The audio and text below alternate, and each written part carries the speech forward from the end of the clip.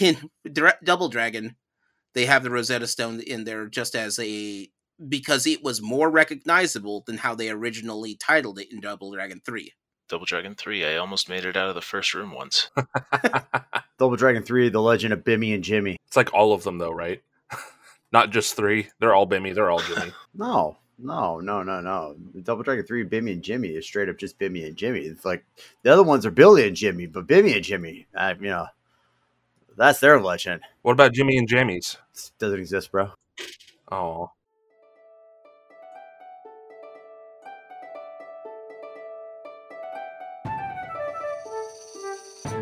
Just a reminder, this is a spoiler-heavy podcast.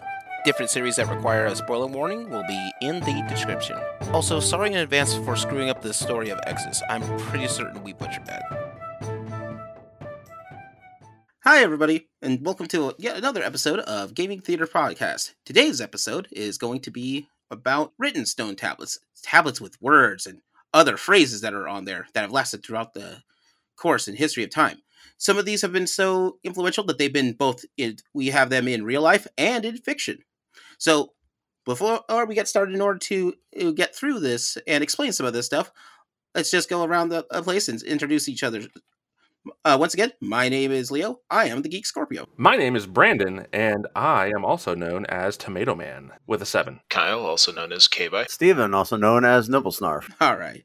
Now, before we get started, let's take a quick trip to the magical merch booth. Hi everyone, this is Leo, the Geek Scorpio. The Bard has stepped out for a while, but I wanted to take this time to thank all of our fans for supporting this podcast. Thanks to your help, we managed to bring some awareness and get some charitable donations to Simply Cats. Keep an ear out as we have something planned in November for Extra Life. Thank you once again for all of your support, and now, back to the show. So, with this, this is an interesting subject that we've had. There was a video that we made back for Gaming Theater Presents, and I'll put the link into the description for you guys if you want to check it out, about written stone tablets. Now, in short, written stone tablets, they have been around for literally centuries, decades, and even millennia, which was a weird order to say that, but I already did that. So, anywho, when you have these stone tablets, anything that's written in there is written to basically stand the test of time. There's a saying that out there called written in stone, and that's basically what it means. That it's just whatever you write down is going to always stick around. When you have these things, there's some of our greatest stories have been passed down from history and generation because of this, especially anything that's in a lot of stories from the BC era. Mostly it's just these are the rules, and it's just easier to put in stone so everyone understands this cannot be changed. Now, we're going to go over a couple of ones that are both from fiction and non-fiction ones that have been around the world. And I think the best way to start is from one of the earliest stone tablet texts that we have, which is the Epic of Gilgamesh. The Epic of Gilgamesh is one of the oldest stories that we have as in history. And it's just the story of, Gilgamesh. He's a cool dude, but the reason why we have it is that Gilgamesh is featured in one of the oldest civilizations on Earth, Babylon. And one of the things about that is a lot of what they would do is that they would do carvings and cartouches onto like clay tablets. And when they have these clay tablets, and after they write them out, when they dry, they become solid. But in some cases, they would actually carve cuneiform. That's the name of their writing style. The cuneiform writing into different pieces of stone, especially on ziggurats and other large permanent buildings that they have. And that's one of the reasons why the Epic of Gilgamesh has been passed down for so long, is because it's in stone. Now, I think another one of these stone ones that I want to go over, something that I find really interesting, is and this is one that almost everyone has heard of, at least one way or another, is the Rosetta Stone. Yes.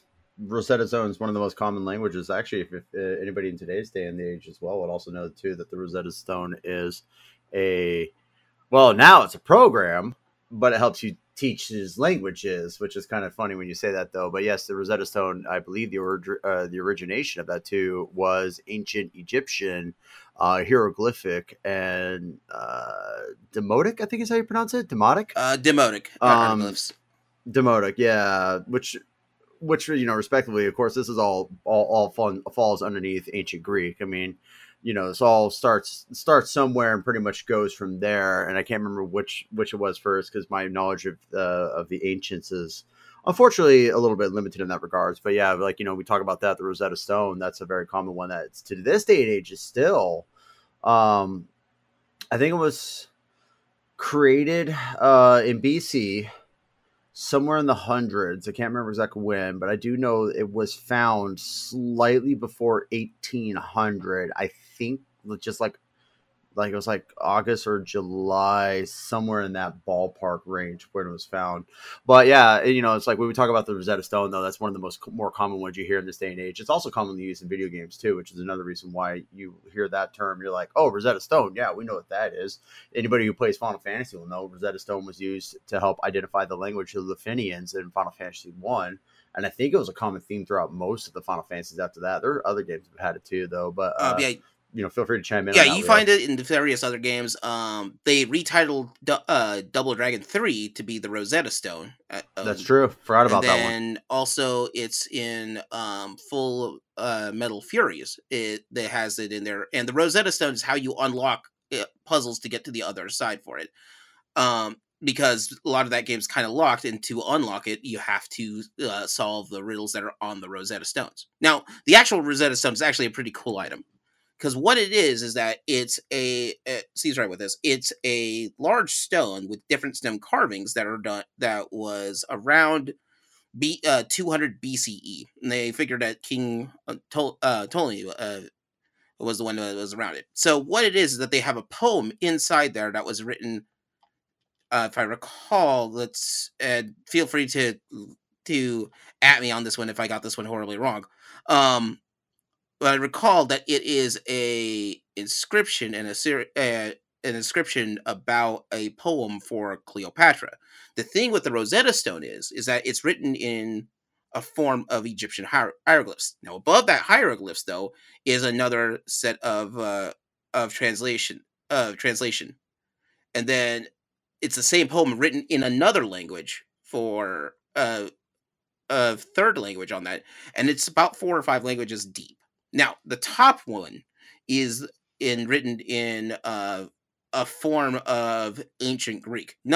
There's a second set of Greek writing underneath it, though. So it's the same poem rewritten time after time after time after time. And roughly about during the Napoleonic Wars, one of Napoleon's soldiers found this tablet there, and grabbed it and kept it during the war. After the war was over, what he would do is on his off time, if he ever while he was doing all of his regular stuff, on his off time, one of the things that he would do is just take a look at the stone and try to translate it. And his work is how we get some of the starting works for understanding Egyptian languages. Because the thing is that if you're trying to translate a language, and there's linguistics out there all the way from the 60s who wrote, Klingon, and you have Elven, which is done by Tolkien. These languages and there's people out there who just write and understand if you understand how to proceed with a language, you can create your own language. The reason why the Rosetta Stone is so fantastic is because people who created these languages back then in ancient times wrote this poem down, not realizing it's the gateway for translating ancient works. Because if you can translate one of the languages, it's the same poem underneath it, and you can translate that, and then you can translate that. You can translate that. It's one of the ways that we sort of learn other languages is through writings, but you need something that's very familiar. A lot of missionaries, when they do missionary work, will get especially for like Christian missionaries, will have a version of the Bible, but written in the language of the place that they're going, because it's easier, because they already know what's in it. But this way they can work with the translation. But yeah, the Rosetta Stone is famous because it's in all these other places, because it's because that's where we get a quick reference of translations. And it took the guy decades to finally translate like 1 or 2 of the things, and people took over later. But he did it, got it translated. It only takes one. It really does. I think the current Rosetta Stone is in the British Museum. If the way it serves right, the Rosetta Stone is only like maybe 60% of the stone complete. There's a whole bunch of it's missing, and you got to realize the guy who found it while at war. The odds of something like that staying intact get lower depending on what the situation is happening on that. Yeah, it's not likely that the remaining pieces have survived, unfortunately, due to the shelling that was occurring at the time. Theft and then just sort of hanging on to it, but it's fairly complete, and we don't have, even back then we have much better ways of preserving historical artifacts now than we did back then. Heck, film is preserved much better now than it was when it first came around. Yeah, and even now, like, it takes years for some stuff to be inducted into the Preservation Society. I mean, for God's sake, the first Blade Runner film was only put in there within the last few years. And, I mean, if you think about that, that movie's like 35 years old. It's not that old, and it's really important, especially for, I want to say sci-fi, but that's not cyberpunk culture. And yet cyberpunk, science fiction in a general sense, and cinematography, because like the way that was filmed, the things they did, the lack of dialogue in at least the later revisions where they removed the crap that was overlaid without Ridley Scott's permission as narration.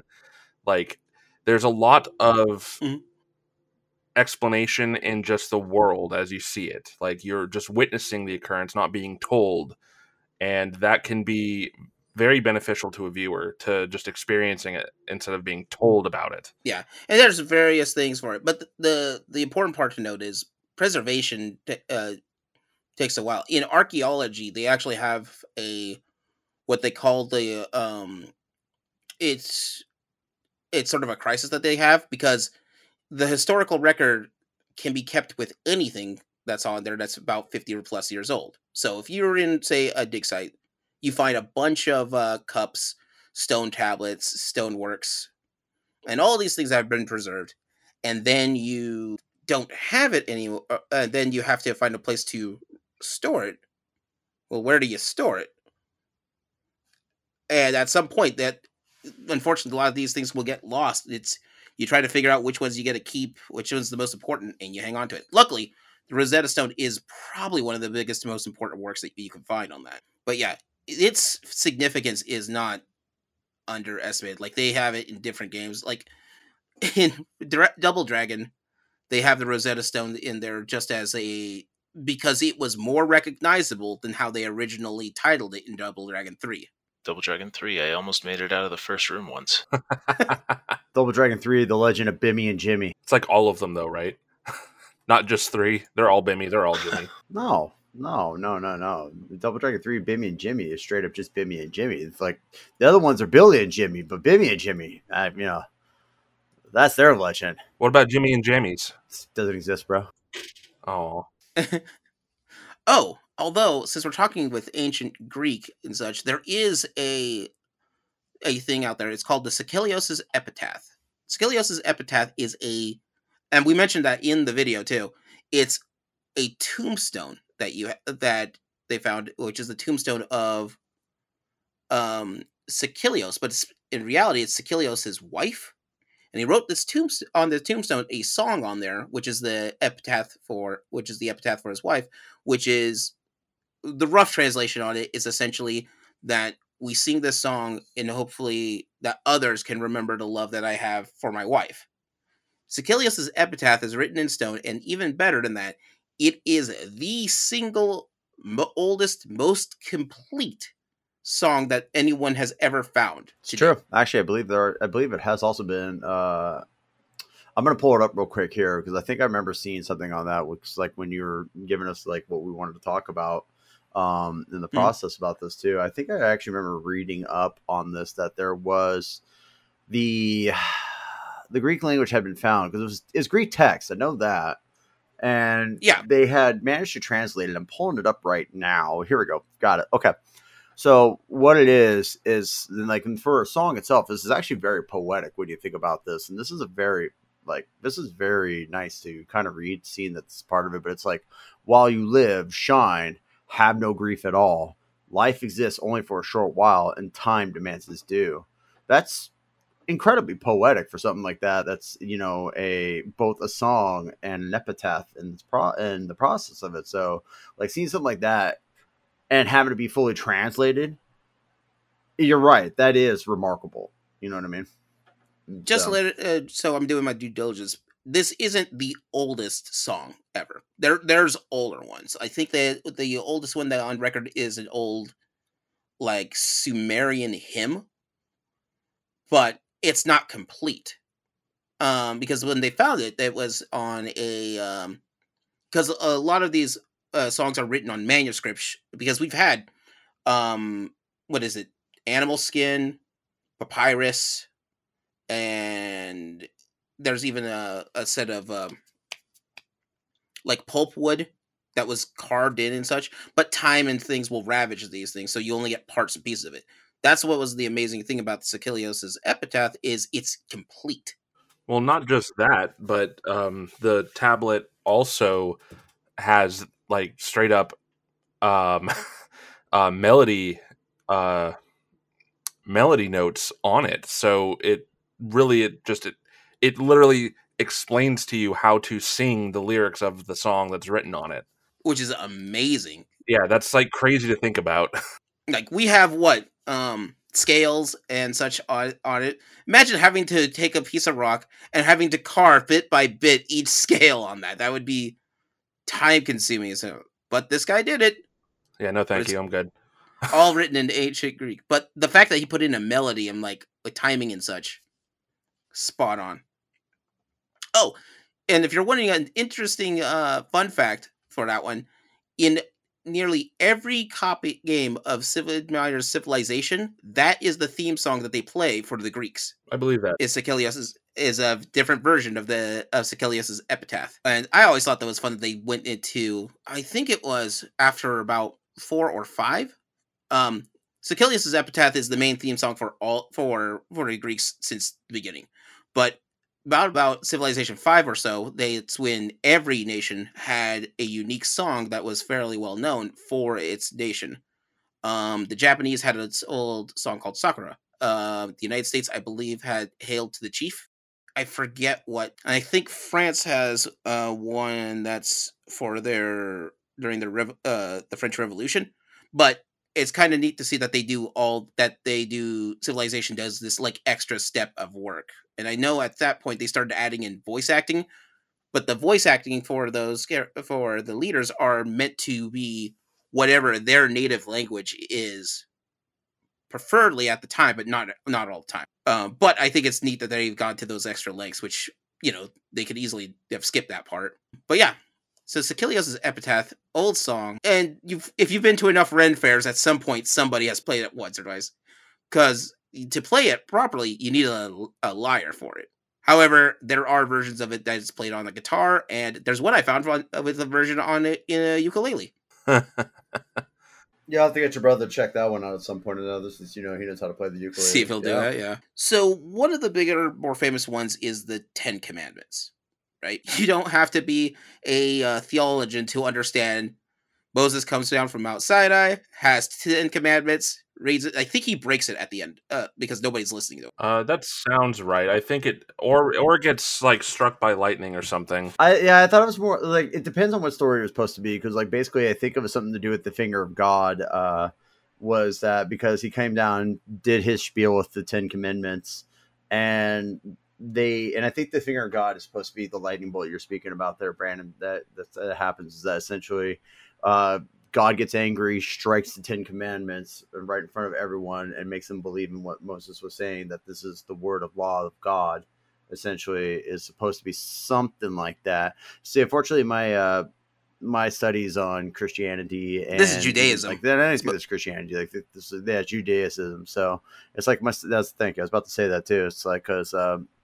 But, you know, it's like my studies on this is unfortunately going to be very, I want to say it's there, but it's not there. You know what I mean? Because there's so much to learn about this. Like we're literally talking about one of the oldest most known piece of history that has been passed down amongst generation and generation of mankind. And while for the most part they have seen their own iterations of it, there No, I are. was trying to figure out What's up? because I was trying to Oh, remember what happened to. So here's sort of the thing on that. During Exodus, one of the things, well, Exodus is basically Moses leaving, Egypt, or leaving the Pharaohs, and so they travel for 40 days and 40 nights over to a Mount Sinai. When they're in the mountain, Moses goes up, has uh, gets the Ten Commandments written from because the Moses said, "The Lord delivered unto me 2 tablets of stone written with the finger of God, and on them was written according to all the words which the Lord spoke with you in the mountain, out of the midst of the fire in the day of the assembly." So he came back with the stone tablets. After he has the stone tablets, he lets everyone knows what's happening with that. And after the events of this, and sorry, not really big of a theologian here, but I really should have read up on this. That's my bad. But most of this can be found in Exodus 20, verses 1 through 17, and then apparently also in Deuteronomy 5, chapter 4 to verse 4 to the 21. But anyway, so after he reached for that, what he does with the Ten Commandments, and comes up with a different artifact entirely.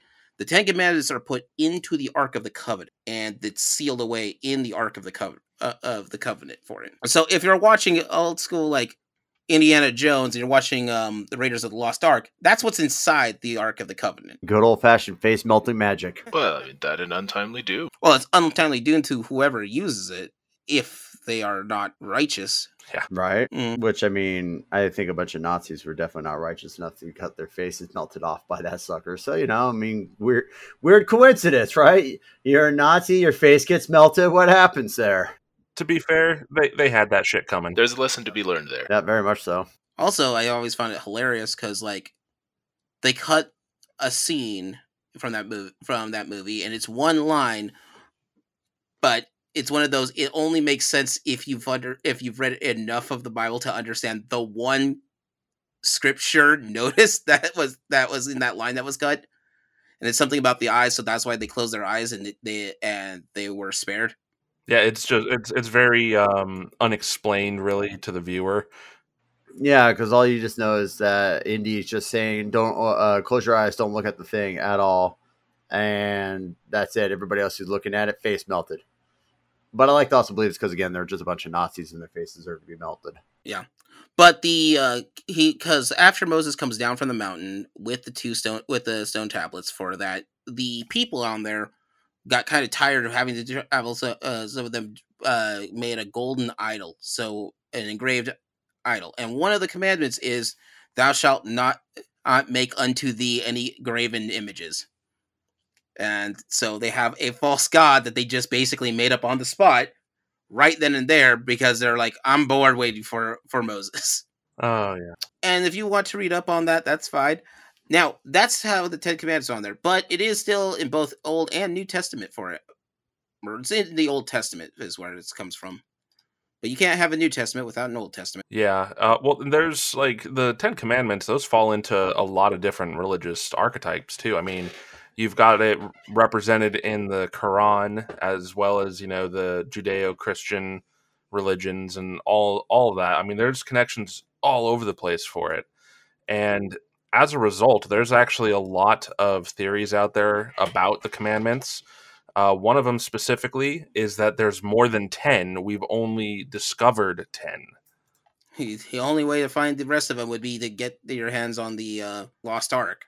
So, good luck trying to find the Ark of the Covenant. Yeah. That didn't exactly work out for a lot of people. Yeah, no. I mean, it's just hard to believe that you would find so many connections to these tablets, because it is rumored that the Ten Commandments are on 2, that you would see these connections across so many different religions and have it only spread so far, only have so oh yeah, the commandments are mentioned in just this section right here of the Bible or of the Quran or of the Al-Anam or whichever religious sect you go with. Mhm. But it's like, I feel like these commandments would be sprinkled throughout the whole thing, not just in these specific areas in this small like gathering. So it's fair to assume there could be more, but again, we can't say definitively either direction because there's no proof one way or another. Right. Yeah. I forget if they put that. I know some places will have a statue of remake of the Ten Commandments in like carved somewhere in front of different courthouses and such. Yeah, there's a lot of them out there. But yeah, that's sort of where you get your rule of law. Now, moving away from that one a little bit to go to something that is an interesting case is Egyptian cartouche rooms. Egyptian hieroglyphs are still a type of writing that Egyptians would do to explain different stories, different legends and such.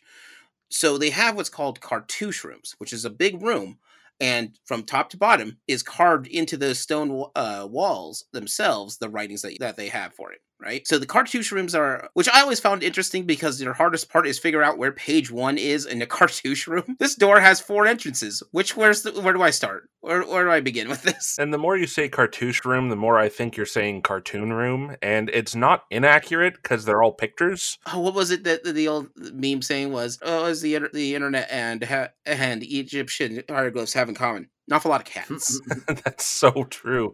It's also like my phone. There's a lot of cats on there. Anybody who's a cat lover will have a bunch of it. It makes sense to me. I mean, who doesn't like cats? I'll tell you who. Maybe dogs? I'll tell you who. Imhotep. Imhotep does not like cats. That's true. Yeah, he did scream at a cat, and then Brendan Fraser shot him in the face. And then he turned into a sand tornado and ran away. Yeah. So, because he's a bitch. So that reminds me of something. Is that because they have the Book of the Dead and the Book of Life there, right? Is that made of stone, or is it just gold inlay, or is it actually pages? I think it was supposed to be gold inlay. I don't remember the entire details of that because I do know what you're talking about. Because it opens like a book, but yeah, it's like 3 pages. It's a very heavy cover. It'll weigh you down. It's an excellent door stopper, or toe breaker, depending on how you want to drop that thing. A little column A, a little column B. You know what would be terrible for some of these things, like especially if you're in the cartouche room, right? You're carving away. You're cutting through all the stone. You get to a spot, and you have a spelling error.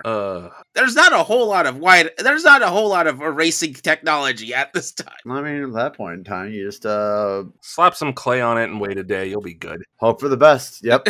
Hope for the best. This should patch out, right? Oh, geez. So that makes me wonder then. I mean, how many things are we misconstruing because they tried to patch it with clay, and then the clay kind of dissolved and the stone left behind? So stoneworks, especially at this level, is usually done in guilds, right? They have to be artisans. They have to be very highly skilled. And I think that's why.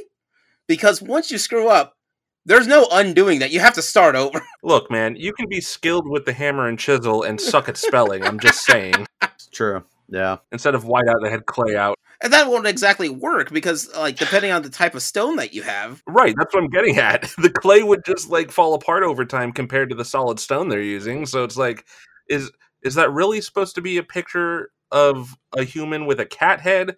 Or were they mistold that their friend had a cousin instead of a cat, so they had to patch it, but it didn't work right because it fell apart? And what if you're, in Rome, okay? And in ancient Rome, they have, and this is where we get the origins of what trivias are, and triviadites, is trivia, which is where 3 roads meet. And what they'll do is put a fun fact there to whatever's the new town, a piece of that trivia, right? So you'd have the population, and you'd have, this is something interesting in this town. What if that's a typo, and they wrote it in stone? Oh, God. Imagine having all of history laughing at you down the road. That's kind of what it's slowly turning out to be. It's like maybe it's like I'm thinking about this too. It's like because we're talking about the typos and the errors that we make, and it's like, what do? Do you just use clay out? You got white out. Do you use clay out for that sort of thing? Is what we're going to call that. How do you do that for the giant nose of the Sphinx? Those things they didn't get their noses, man. What happened? The guy screwed up so bad that it just chopped the nose off. Said, "Oh, we'll just go ahead and surprise some clay." Oh. That ain't gonna work, is it? See, that one, the Sphinx is a different story. That one got shot off by a cannon. I was gonna say Godzilla came up and said nose goes and grabbed it. I also believe that one, yep. No, ironically, during this is somewhat related because this is during the Napoleonic era, the Napoleonic Wars. They used a couple of schmoes, I don't know, were working with wanting to, take a couple of pot shots with the cannon, and they used the nose of the Sphinx to sight their cannon. So they nailed it. They're like, well, we're good. Yeah, that's basically what I'm hearing here. Well, a lot of these stoneworks and such actually got moved around, especially in northern Africa, because of the Napoleonic Wars. You got to realize that the Napoleonic Wars at this time would basically be the closest thing the world, well, is considered one of the world's big world wars, like multiple nations having to compete against in The true early World War. because that comes up every so often with different places. The first big one I think is the Phoenician War, because that's Carthage against Rome, but you got to realize Rome is half of the Western known world at the time, and Carthage is the other half. They will fight against each other, so that's a big world war there. And then you have the Napoleonic Wars. Technically, the U.S. Revolutionary War is a world war because the U.S. side of it is only like one tiny chunk of it. But to keep England, which is still a major power at that time, at bay, it's fighting wars all over the place because it's all over the world. And this is all before you get to actually World War One, which is a mess. To put it lightly. Yeah, that's what it sounds like. Yeah, definitely. But anyway, cartouche rooms. Yeah, cartouche rooms back on track. Now that we've had our fun with that. So the reason why I bring up cartouche rooms is because one of my favorite TV series out there is Stargate. And the SG-1, Stargate Atlantis, and Stargate Universe, but I'm not as big of a fan of that one for other reasons. But in Stargate, science fiction series, and they go from planet to planet, Planet of Hats, we just sort of change it up for exploring. In Stargate, they try to do their best to explain it all. And this is sort of you'll find that in like things like Star Trek or the Orville or other science fiction shows that do that. The better ones will have some sort of in-world universe reason for why they're doing what they're doing. Now, in the first episodes, they go back to Abydos, the first planet that they've been to from the movie. And the reason why they know the instructions for Abydos is because they have a cartouche tablet that they found from 1912 when they found the Stargate. Now, next to that, though, when they go to Abydos, there is a full, what's their version of a map room. It's a big, giant room filled with cartouches with all these other symbols. They scanned in those symbols, put it into their system, so that way they could try to calculate where to put these to work. And it's something like they actually put a ratio of between that and a program that they designed, it would come up with about one new viable address one to two viable addresses every day. This is your in-universe reason why, hey, there's that planet. Hey, there's that planet. Hey, there's that planet. Hey, there's that planet. Later in the series, they get a third series of coordinates for it, but they're all coordinates, which is interesting for it. If anyone's ever read one of those old Rand McNally maps for it, that's basically your version of here's the coordinate. If you have a coordinate on a map, you know where to go for it. But you kind of have to be very specific with those. So those are some of the bigger ones, and these are the older ones on it. So here's sort of a weird, funny story type thing. I was working on the Stone Tablets video for the channel. I got to a point where like, okay, I seriously need to stop, take a break. I'm not going to bother with this for a while. Go in, and I put in Fallout New Vegas, right? Start playing Fallout New Vegas, and I end up at the town of Boulder, which in New Vegas, and I think Boulder, and also the real city is right next to the Hoover Dam. And in there, they have a giant stone tablet written with all the names that fought this giant battle for the Hoover Dam. And I'm sitting here going, fine, universe, I got the sign. I'll get back to work. No relaxing for you, not allowed. Well, those kind of tablets tend to show up often. Probably the most famous one is in the real life version of it is the Vietnam Memorial in Washington, D.C. Yep. Where they have names of all people who passed away during the Vietnam conflict. Those are just big tomes, and that's probably one of the most famous ones. But it's not the only one. Like different nations all over the world have stuff like that. But yeah, so we're talking NCR in Fallout New Vegas. This is a game that takes place in 2055. or 2188, so way hundreds of years in the future, and they're still writing stuff in stone because it'll stick. I mean, yeah. On that same note, there's a more recent, well, I guess recent in terms of being put to visual animation, but it's an older story in the Gundam universe, would be Gundam Unicorn. The whole plot of that OVA series literally revolves around a stone tablet, because it's the charter for the Universal Sensory. When they were beginning the Universal Sensory and ending the Anonymity, or however it's pronounced, they had made this charter decreeing all kinds of things about, this new unified existence of Earth, because they had now started reaching well beyond the stars.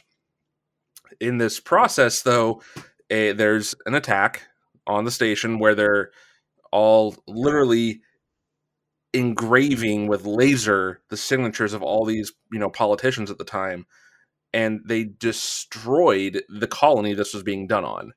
But one person who was not on the colony got to see this happen and saw the charter stone floating in space, and he thought to collect it. And because of that, everybody on the planet was terrified that he could release the true charter that had all of the listed notations, including the one that stated, should there be a space optimized subspecies of human that comes into being, they would be given priority to help guide humanity into this intergalactic era. And everybody, the reason why that colony was destroyed was so people would not, get to see that etched on the charter. They didn't want that information out there. They were afraid of change, if you will. So this dude just sat on it, and he didn't make any unreasonable demands, really. I mean, Earth went on doing its thing. He just wanted to be in a good state. So when it's brought up that, there's a thing that could change the course of history, everybody's fighting to try and find this thing. It's what the hell is it that they're talking about? And it's the true finalized charter that has 2 extra notes on it, as opposed to the one that everybody was taught was real. So kind of like the 10 Commandments thing, and the theory that there could be additional commandments out there. I'm trying to think of some other games though too that also have the usage of stone tablets as well. And I mean, oh shoot, a weird one to find is Pokemon actually has them. Isn't it the Unknown? Yep. Unknown are literally a written language on stone tablets in the second game. I thought that was fun to deal with. It was. There's even Pokemon cards that are written with Unknown. I believe that. Yeah. There's also it's a nightmare to read. If I remember correctly, there's also there's also a Legend of Zelda that had the stone tablet. That's actually called the Stone Tablets, which I think was the Japanese only one that you could only play back in the day, way back in the day, when I think it's the Super Famicom or the Famicom itself had internet capability. You were only allowed to play it on select weekends. You know what I'm talking about, right? It's a Teleview. Yeah, it's called the BS The Legend of... we covered it in the video. Yeah, we covered it in the video. It was BS The Legend of Zelda, which was annoying to cover because that's its official title, BS The Legend of Zelda, Agents of Tablets. The Legend of Zelda. For the longest time, I thought that was some kind of weird internet joke because it's BS, but no. No, broadcast satellite, The Legend of Zelda. Mm-hmm. Because you had to use the Satellaview at certain times because they literally live broadcasted narration over your play. That is super cool. That's what I thought. Yeah, that's what I thought. I remember something like that. And then, of course, I'm also thinking, too, I don't know if this would technically count or not, but Kyle, maybe you can correct me or not on this, too, because I know you played this game with me as well. But Seventh Saga, do you remember that one? Well, with Seventh Saga, I do remember the title screen having a stone tablet. I vaguely remember this title too. Not very well, but... But insane, I want to remember, because it's the whole premise behind it was collecting magical runes. And you could argue that magical runes are, by proxy, affiliated with stone tablets, because, I mean, it's a rock, it's got cravings in it, it's got magical cravings, it's got carvings in it, it's got hunger, too. it hungers to be found. Anyways, but it's a rock. It's got carvings in it. It has magical powers to it, and a lot of what you tell them with when you're talking about stone tablets generally tend to have their own, mysticism about them. We talk like the Epic of Gilgamesh. We talk the Ten Commandments, Rosetta Stone, the whole fact that you can literally decipher language using the Rosetta Stone was a when you think about it itself, and its own thing is a mystical proxy of itself. And when you think about that, so it's like you could argue that too. Like that's another video game right there that also have that. And I'm trying to say, like, I know any of the Dark Souls that are out there, any of the Souls games that are out there will have stone tablets. So you see these things commonly used across more fantasy based games, but they do exist. Mm-hmm. Oh, an interesting one is for what is it? Why can't I think of its name? I used to play it much. It's that Viking game, kind of, that you can do a lot of crafting in. Valheim, yeah. So Valheim has rune stones that you find throughout the world for it too. Well, let me backtrack. So stones that have written carvings on it, you look at it, and it'll give you some instructions for the part of the game. But the reality is that's actually what's better known as runestone, because they're written in the runic stone with writings from the runic language. So yeah, it's that's what runestones typically are. That's the difference between that and a regular stone, is runestones have runic writing into it. So yeah, you have things like runic writing, the Greek alphabet, cuneiform. So the thing is that a lot of these have sharp edges because they're easier to carve into things for it when they do the writing. So in the Greek alphabet, it's like things like omega you stay away from as much as you can use it because looks like a horseshoe.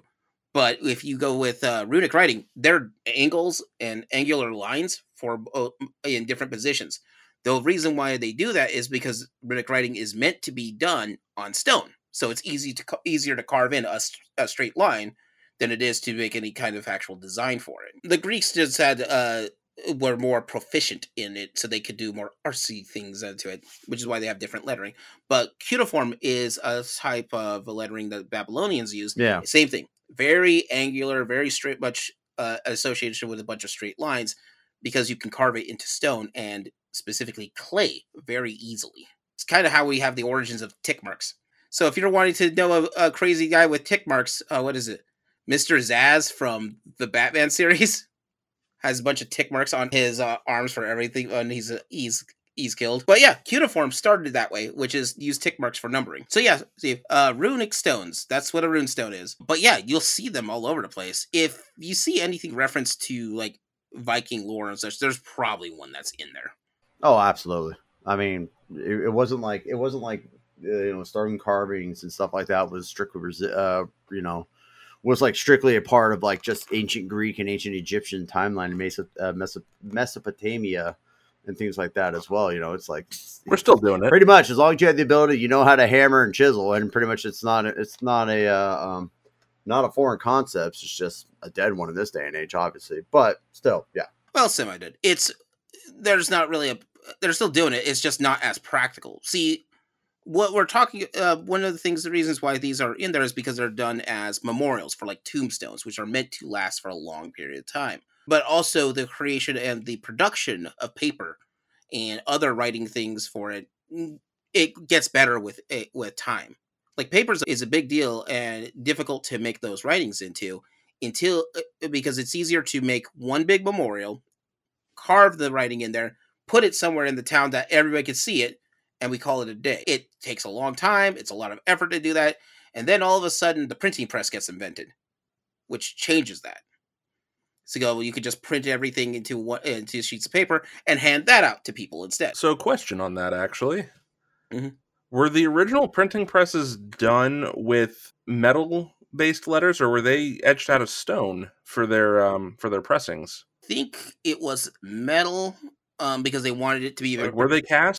They're casted, because they need a very particular shape for it. Okay. But you could do it with stone. I mean, what is a metal if not a refined rock that they form into the stone? That's what iron is. Exactly. So, argumentatively, stone tablets are being used repeatedly with individual letters to create the works that we have read for years. That's very true, yeah. Until they started using inkjet printers. You go from stone to get to everyone, then paper production, and then from there you go to pulp is the next big one, which is in the late 1800s, early 1900s. This is why we have what's called pulp novels, because paper was so much easier to make from this cheap pulp that you can now make production of paper books really easily. Other types of paper, and then you get into computers. Once you get to the computer age for the jet printer, it makes it way easier to print. And then we have things like Kindles and such and just your cell phone, which is all digital. But yeah, it looks like from what I can find so far, some of the original printing presses were mostly made of iron and metal, because in order to keep its shape. Hey, iron is made from ore, which is just a rock. So you know what? It's a written stone tablet. It's got a letter on it. You'd have golden writing if you want to. In that case, it's still technically a stone tablet. Well, anything written in that.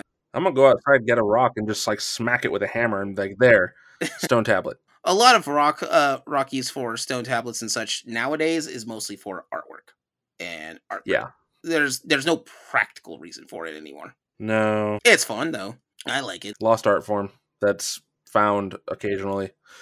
Well, it comes up once in a while, like the Georgia Guidestones. That's all stonework that's done there. Yeah, because the Georgia Guidestones is a weird thing, but it wasn't intended as an art piece. So it's probably the last big stonework that's meant for a purpose, because the Guidestones are designed to last for a long time. In the event of apocalyptic nature, we have something to give people hope and instruction. That's its original thing with the Guidestones on that. And from what I last checked, they are being rebuilt for it. But yeah, you put things in stone to keep them up and going.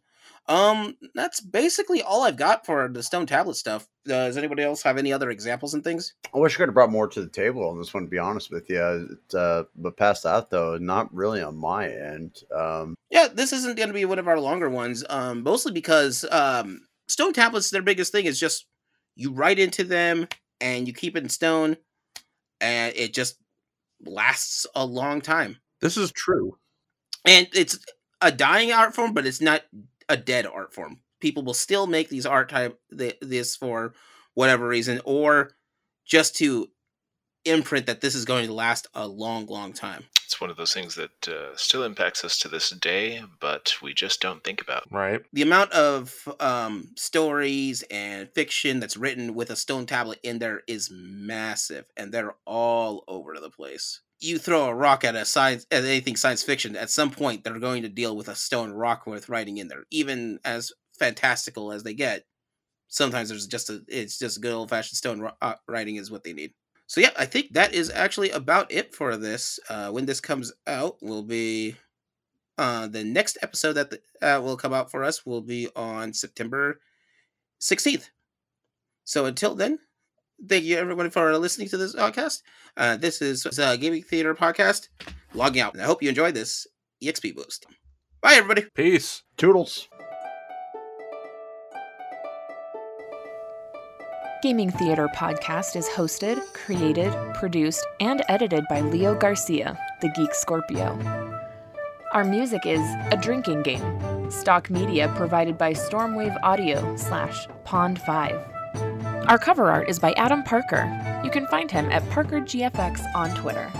If you want to send us some financial support to help with producing things for Gaming Theater, you can do so at patreon.com/gamingtheaterpresents. It helps us out.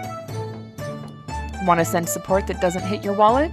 Please leave a review with wherever you hear your podcasts and share our podcast with your friends. It really helps out. Thank you for listening.